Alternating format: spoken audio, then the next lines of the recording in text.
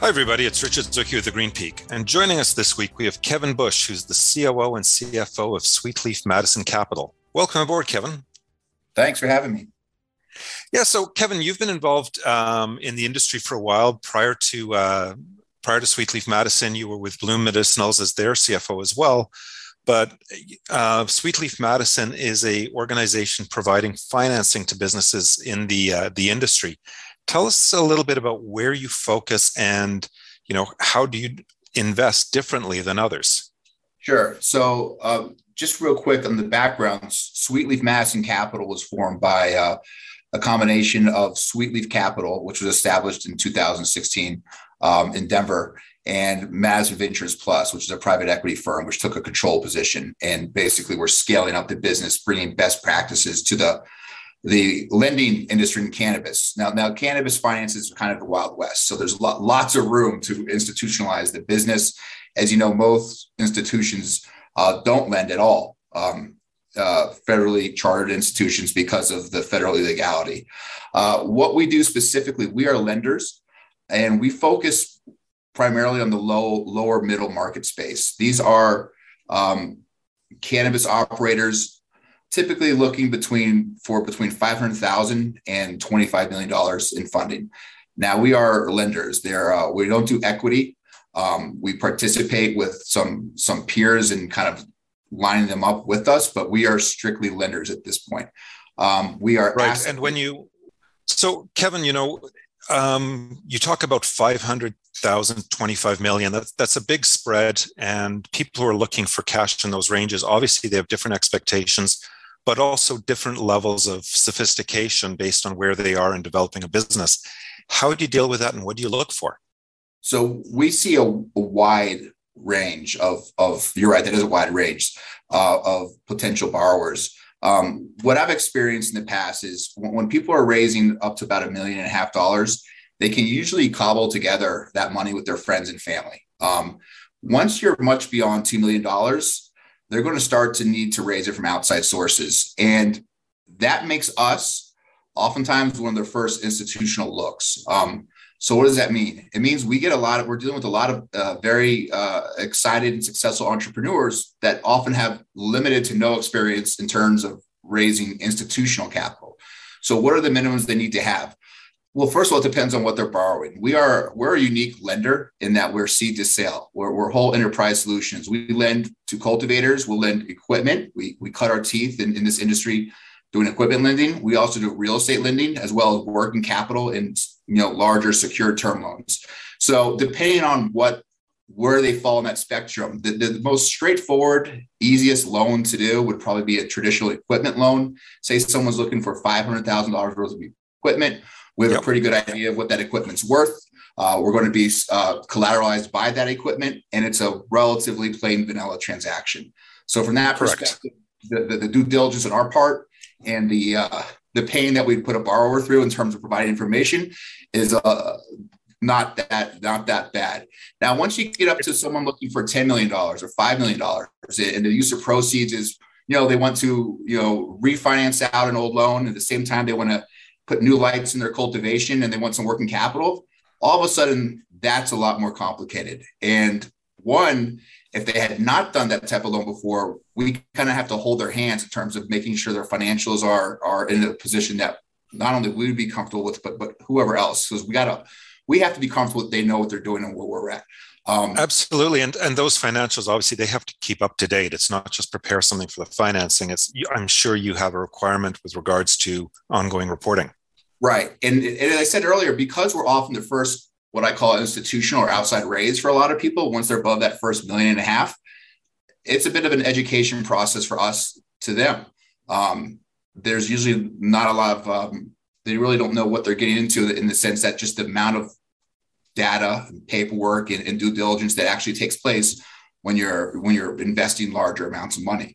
The good news is, though, us at Sweet Leaf, we've been on the operating side. I was the CFO of an operator, and I was on the receiving side of this. Like I said, all the way from working on small deals for single dispensary to borrowing, $10, $15 million at a time from another institutional lender out there in the cannabis space.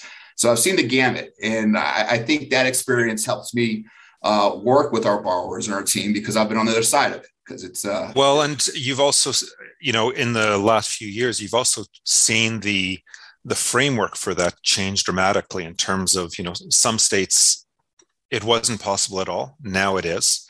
And the requirements obviously also are changing, and the expectations. How are you finding the companies are adjusting that, and how do you adjust? That's one of the most exciting and challenging parts with the entire cannabis industry. Every single state is like its own miniature country, not just in terms of rules and regulations, which they dramatic considerably, but in terms of just the economics of the business. I mean, you've got some states where a license isn't really worth a whole lot, like Oklahoma, almost anyone can get it. And there's other states like Ohio or Florida where they're very scarce and only large, big back people can have them. So unlike traditional industries where you could, generally speaking, the rules and the framework in terms of legality and who's allowed to own what of these different businesses, you have to figure that out each time for each state. As well as kind of what their supply and demand dynamics are. That's why you see the price of flower vary so considerably. I mean, I can't think of another commodity. It's not really a commodity. It depends on what you're talking about. Well, it will become a commodity at some point. And realistically, we do need to think about it that way, because even though the pricing may not be there yet, it will get there. And it is the source material, right? It's like sugar for Coca-Cola. It is a commodity, but without it, nothing happens. Exactly. But you have right now, you can see the same strain, basically at massively different price points, depending on where you are in the continental United States. Leaving aside the differences in the what the profiles are when they're produced in Florida versus California, if there's the same name of strain. Yeah, exactly. I mean, technically, everything expresses differently, right? So yeah, exactly. But to the point, if you look up the average price per pound of a state, there's different tracking services.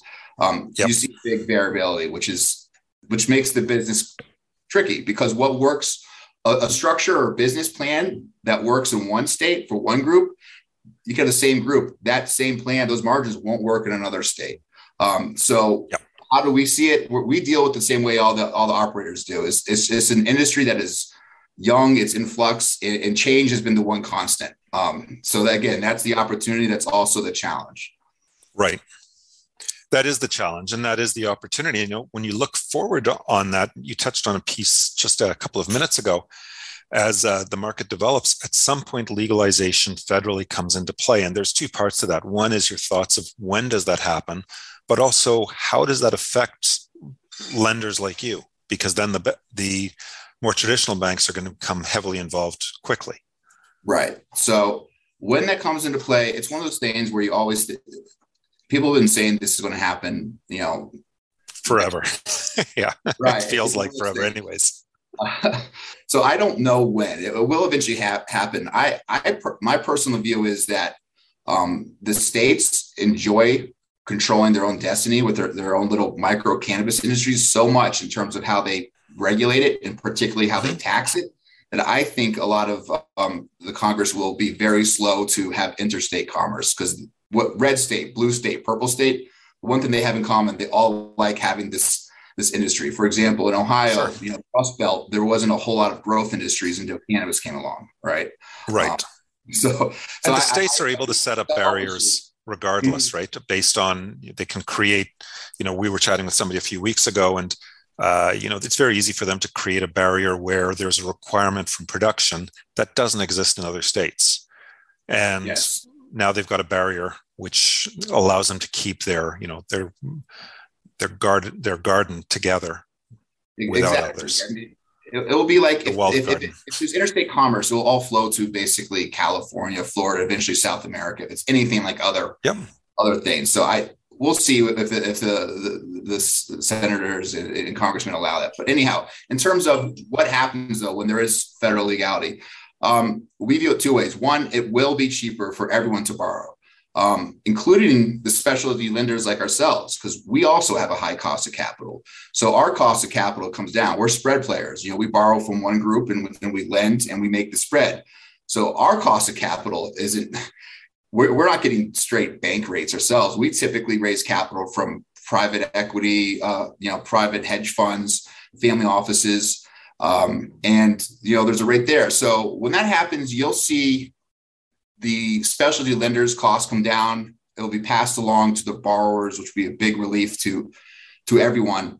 Although it's still going to be a very specialized business in that whether there's federal illegality or not, just like equipment leasing in other businesses outside of cannabis, it's specialized enough that there's going to be niche players, and it's going to take a while. And that's pretty interesting. And something you touched upon there, I'd like to come back to after we take a short break. But we'll be back in just a minute with Kevin Bush, who's the COO and CFO of Sweet Leaf Madison Capital. I'm Richard Zwicky on the Green Peak. The Green Peak will climb back into your podcast player after we play some messages from our sponsors. And we're back on the Green Peak with Kevin Bush, who's the COO and CFO of Sweet Leaf Madison Capital. And Kevin, just before the break, you touched upon something which people don't think of, because they think of banks as one type of entity, and the banks that invest in capital institutions that invest in cannabis. In some ways, they don't think about it, but people who want to invest in the market go through firms like you. And you mentioned you borrow from others to place your bets effectively. And, they're educated bets. They're not just wild guesses, right. Hopefully. But yes, hopefully. But, while you have requirements of the companies you're investing in, investors who are looking to participate in the market, what should they be asking of you, and what do they require of you to make their placements? So typically we call it a credit box. So if we get a line from someone, they'll basically have their own kind of high level guidelines. Like, listen, we'll lend you this money, or we'll have a line for $20 million. But what's required is you need to have a loan to value of 75%. Some of them say, listen, we don't want to go in this state, and this state. We say, well, fine. For that particular line, we will not go into these states. So they will set their own parameters at a high level of what they're comfortable with, and then we will operate within those parameters. So they don't just cut over the money and say, go do your thing. So they have their parameters, and then we have much tighter ones. Obviously, we're doing it on a deal by deal base, but they're going to make sure that they're comfortable at a very high level. Some people say don't do equipment leasing. We prefer you just to do real estate. People want to lend to us to lend to real estate because theoretically over time real estate goes up in value. Equipment tends to go down. So if you're an institution that likes asset-based lending, and we're asset-based lenders, we'll say, hey, we'll work on providing you capital, but we only want it in real estate. So we have to kind of fit into their box, and then we have the direct borrowers themselves, fit into an even tighter box. But that's typically how that works. Right. And with a firm like yours, what's the size of investor? Like how, you mentioned 20 million, but obviously there's going to be a big range of how much people invest through a company like yours. Sure. That's a great question. And the answer is, so we are just a reflection of the industry. There's this insatiable demand for capital in cannabis because it's a young, capital intensive business. Hence there's this huge demand for our services, and hence we have a large demand for capital. So we raise capital, both equity and debt. Now, I will say this in terms of our equity raise. Well, the way we've started is we raise equity and then we focus on debt. And this is not really any different than other businesses. Then right. Equity is kind of a ladder. You go back and forth. So we started out raising equity with small institutions and family offices. On the equity side, we'll take lots. We'll do smaller investments down to $250,000 if we're doing a raise, up to $4 to $5 million. Equity we'll take in smaller chunks. Also, the equity, people feel like they're closer to touching the plant, even though we're a lender and we don't touch the plant exactly. But they own equity in our business. They still feel like they're closer. And then on the lending side, we deal with institutions. So there we have an investment bank that we're clients of, and they work on our behalf, and we'll raise money from. The most typical type of person lending to us would be large private credit funds. Basically, I would say like credit hedge funds or organizations that may not technically be a hedge fund, but are large private credit places. They'll basically wholesale than to us. And those tickets are typically 20 to 50 million at a time from the lending perspective. So the chunks are smaller when we're raising equity, and then the wholesale facilities, those are large. And those are all right. And those, let's go back to the individual investors. I mean, some will start, as you mentioned, start as low as $250,000, which, for a lot of people, that's a lot of money, but for others, it's minimal. But when you're looking at getting involved in an industry and investing in it, and, a lot of people have always been very excited about the cannabis opportunity, but they don't know where to place the money. Firms like yours are a great way to get involved. What kind of returns should people expect? Well, our equity raise, we are a private placement, obviously. We have a targeted return of 12% cash yield that's expected to rise to 2% a year for the next 4 or 5 years. That's how we structured it. And we're currently on our raise, where since inception, we've paid a 12% annualized cash yield on a monthly basis. So they get paid well. Which is a great return. It's a great return. And they also participate, should we ever be acquired or go public, they're also going to participate on the upside there.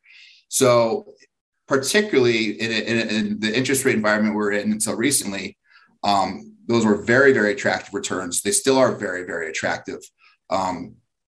I personally think we're going to get even more looks now because there's a lot of concern about the economy overall. And there's only a handful of industries that are kind of recession proof or lockdown proof. And funny enough, most of them are the sin industries, as we call them, right? Yeah. The alcohol, cannabis will be one, gambling, those are all recession proof. Right. So, I personally think, will look more attractive in terms that our cash flows and our borrowers' cash flows are substantially more stable during recessionary times than other industries. But yeah, so on our equity side, we have a target preferred return that we pay out of 12%. That's expected to increase. So that was our first series. We're raising debt right now, but we're getting ready to raise another round of equity. Our cost of capital will be a little bit less there, and that we'll start out with a preferred return of 10% to go up 1% each year after there. Again, a very handsome return, but a little bit cheaper for us. We've already got that kind of first round in there. Right, and that's really good. I mean, for you and for the investor. Yeah. And one of the things is, in this model, unlike some others where people place, you're not really a brokerage house. You're not going out and trying to shop a deal to everybody. You're participating directly in the deals. But do you build syndicates with others, or do you like to do it all yourself? We do. It depends on the size of the deal. But no, we're balance sheet lenders. It's our money. We're not brokers. Right.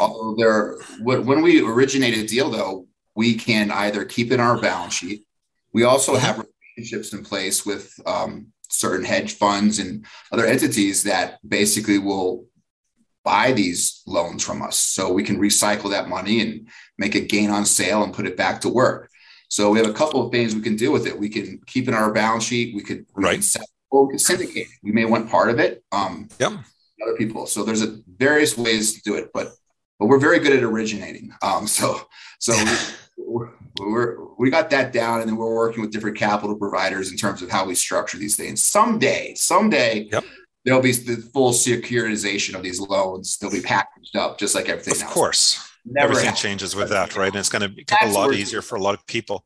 But, when you think of syndication, and as the entrepreneur or the business operator who's going out and raising, a first round or even an early round, at what stage does syndication make sense from their perspective? Oh, I would recommend, if they're the ones, for us, we're able to syndicate on our side, and for them, it's clean. They're just borrowing from us. But if they themselves are looking to get a different people syndicate, I would recommend not doing that unless you have to, just because it complicates life.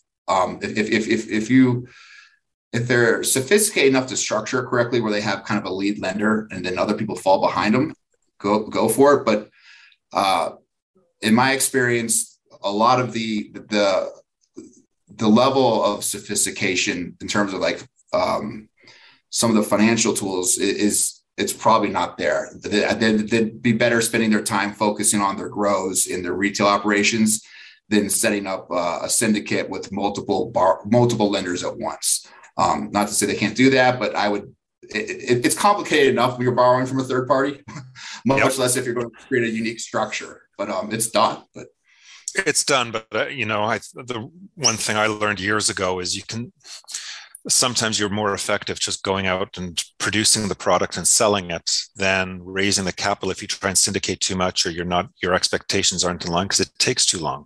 Right. I mean, if you have a good product and good financials, the capital will take care of itself. I mean, you got to be smart about it and shop around. Mm-hmm. But if you're spending all your time trying to do financial gymnastics as opposed to focused on kind of operating the business, you're going to run your problems. And cannabis is a tough business between 280E and the compliance in each state. That's what people don't get. They're like, oh, we're selling weed. This is great. Hold on a minute. Wait till you find out what you're taxed at. And wait till you find out compliance costs and security costs. And you're like, whoa. Yeah, I think people underestimate the challenges of the industry everywhere because, quite honestly, it's an interesting position because it's a product everybody wants, well, so to speak, where a lot of times you're trying to develop a business and you have to sell people on why they want the product. You don't in this one, but it's a challenge because of all the barriers and structures that are either standing against you or not in place to facilitate the industry that we're developing at this time. I'd like to come back to that after we have to take another break, Kevin, but we'll be back in a minute with Kevin Bush from Sweet Leaf Madison Capital on the Green Peak. The Green Peak will climb back into your podcast player after we play some messages from our sponsors. I guess I talk kind of the challenges of the lower middle market space as a borrower and why we focus in there as a lender. Just because that's where I was going. Yeah. And I'm pretty sure I'm good with saying our target returns on our equity raise. I just want to check with compliance and I'll get back to you that I can quote that out there. I said we're doing an equity raise and I don't think there's an issue. In fact, I think it might help us. If people are listening, they might say, hey, that sounds like an interesting group that I want to get involved with. I just want to check. From a compliance perspective, you didn't announce any terms or do any commitments, so you wouldn't. No, I just said it. Having been through it a few times. Okay, so no red flags there in terms. Okay. No, okay. Nothing that I would ever say. It actually it makes people say, okay, I want to learn more. Right. I know it's there, but that's it. Mm-hmm. And that's something I'll try and leave on at the end for you. Okay, great. Okay. All right, we'll go back in. And we're back on the Green Peak with Kevin Bush from Sweet Leaf Madison Capital. And Kevin, your background as founders and operators in the business of cannabis also give you different understandings of the challenges, what areas of the business you liked and really thought had not just growth opportunity when you were there, but in the future. And as a former operator, how do you look at the lending, but also where should people be looking at towards the next 3 to 5 years in the industry that they should be investing as opposed to where it is today? So it's very bifurcated when you're trying to raise capital. And I touched upon this a little bit earlier, where again, if you're a group that's got a single dispensary or one or two, you're raising basically $1 million at a dispensary. That people can pretty much cobble together.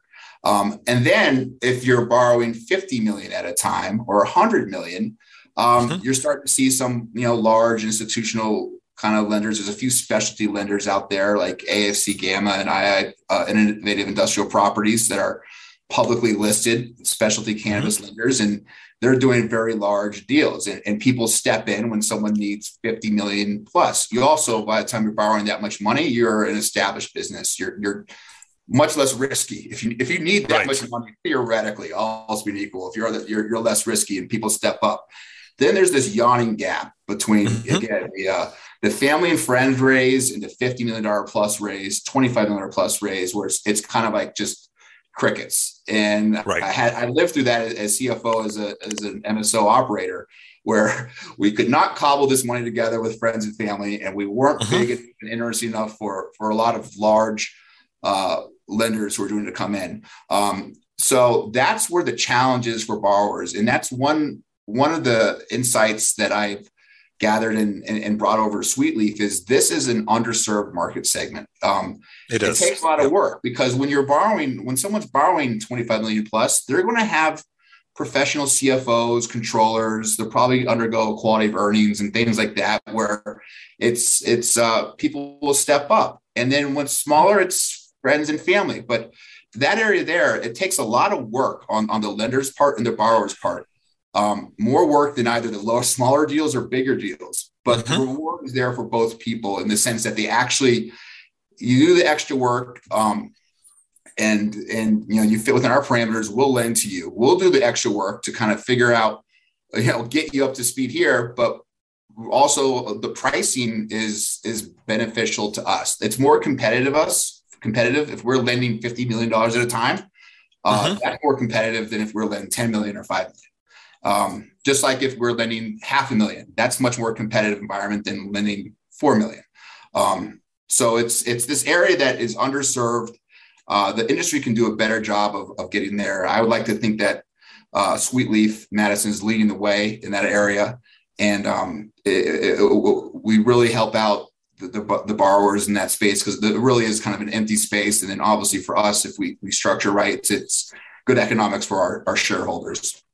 And it is difficult for a lot of the operators because there's a lot on everybody's plate, and having a simple, clean, organized structure with regards to that financing and the financing opportunities with one partner is a lot more manageable than having to deal with 50 or 100 different groups along the way, because then you end up pulled in every single direction, and it's hard to keep alignment between all of the stakeholders, which inevitably brings problems to the operator at the end of the day.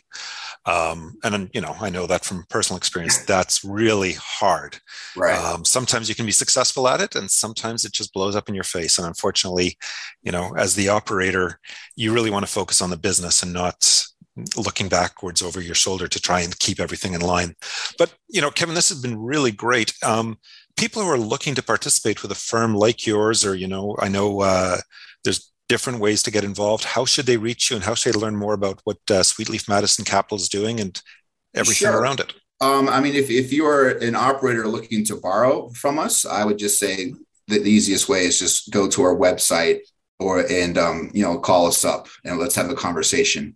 Right. And that's sweetleafmadison.com, right? Correct. So we're happy to jump on the phone and give you our 2 cents of where you're at. And if we're not the right fit for you, we can kind of point in the right direction also, in terms of if you're not a fit for us, we might know where you are.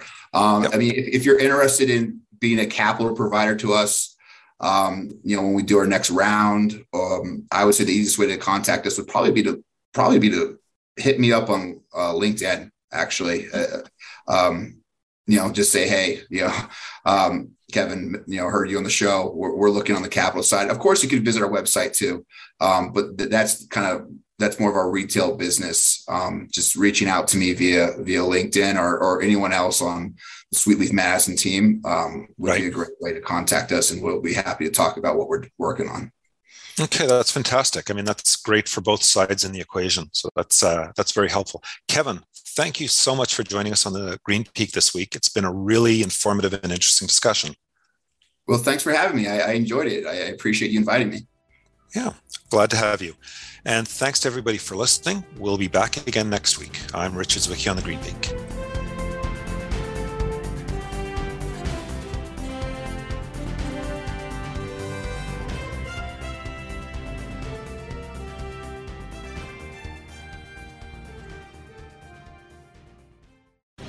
The opinions expressed on this CannabisRadio.com program are those of the guests and hosts and do not necessarily reflect those of the staff and management of CannabisRadio.com. Any rebroadcast, republication, or retransmission of this program without proper consent is prohibited.